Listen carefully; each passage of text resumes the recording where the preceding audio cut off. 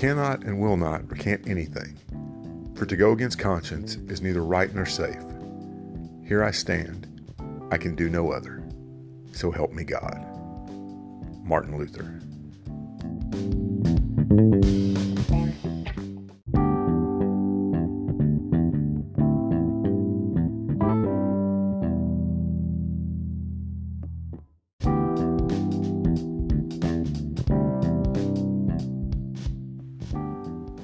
Welcome to the Revisionist History Podcast, where we set the historical record straight, no matter who it might offend. I'm Paul, and in today's episode, we're setting the record straight, historically speaking, on a man who has been elevated to near sainthood over the past 500 years. Let's look at some pervasive myths about Martin Luther, hero of the Protestant Reformation. Obviously, your view of Martin Luther will be colored to at least some degree by which side of the Protestant-Catholic divide you fall on. Thankfully, that divide has narrowed greatly since Luther's time, but it still does exist. And even if you have no affiliation with either group, it's important to know the facts about a man who had a massive and undeniable impact on Western civilization as we know it.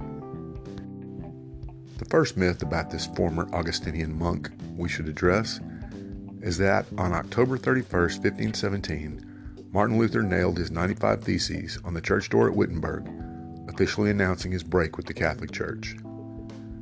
This is the foundational myth not only about Luther himself, but about the Reformation itself. The fact is, there's just no proof that Luther ever nailed the Theses on the church door. There's no record of the event until more than 30 years later. It is a fact that he sent them to the Pope for his review. But even if he actually did post them on the church door, it was simply the equivalent of inviting debate among scholars, like posting an event on a bulletin board or today in an online post. It's worth noting that the majority of his 95 points in the Theses were in line with Catholic doctrine at the time. As to the touchstone point the Reformers pointed to both then and now regarding the sale of indulgences, the issue was not that he attacked indulgences, which were and are widely misunderstood, but rather that he claimed the Pope had no authority to grant the indulgences at all, contrary to official church teaching. It should also be remembered that at first, Luther's only goal was a reform of bad church practices, of which there were many at the time. Had he and Johann Eck, the papal representative who opposed him, not gotten into such an intractable battle of wills, Luther might today be seen as a church reformer in the mold of St. Francis of Assisi, rather than a heretical rebel by Catholics and a savior by Protestants, because there would be no Protestants. Sadly, events ranging from the Pope not grasping the gravity of this situation to the German princes seeing an opportunity to break from papal control caused the simple call for reform to spiral out of control.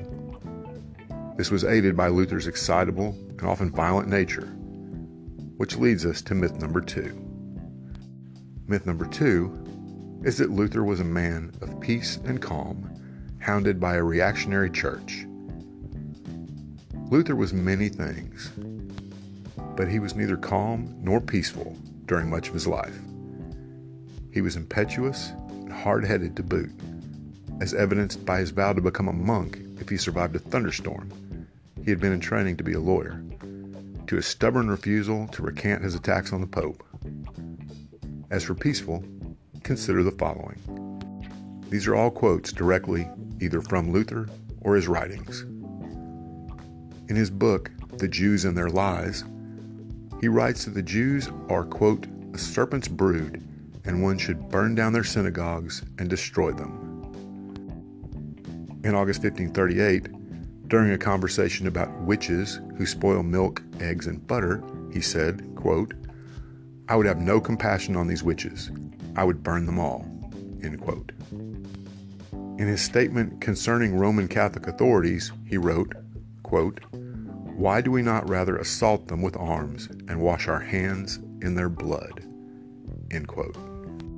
Finally, after his writings caused a peasant revolt not just against the authority of the church, but against the German nobles as well, he wrote another work in support of the nobles called Against the Murdering, Thieving Hordes of Peasants, in which he called on the nobility to kill all the rebels.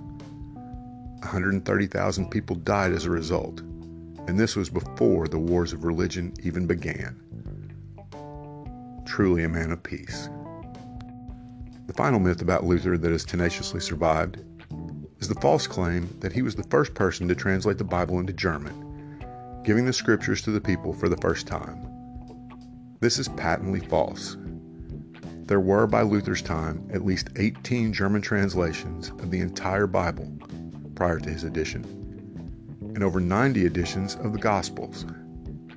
However, Luther's fame and the new printing press made his edition famous, and thus the only one people remember. It also played into the further myth that Luther was giving the Word of God back to the people after the church had withheld it from them for so long. Now, there are many more myths about Luther out there. His "Here I Stand" quote from the epigraph of this episode probably never happened.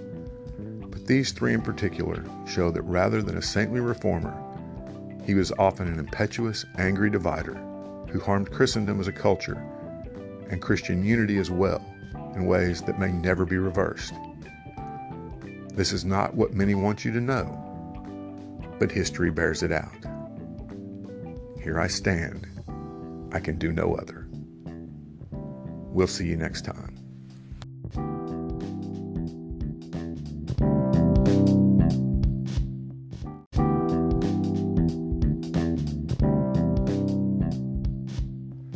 Thanks for listening to today's episode.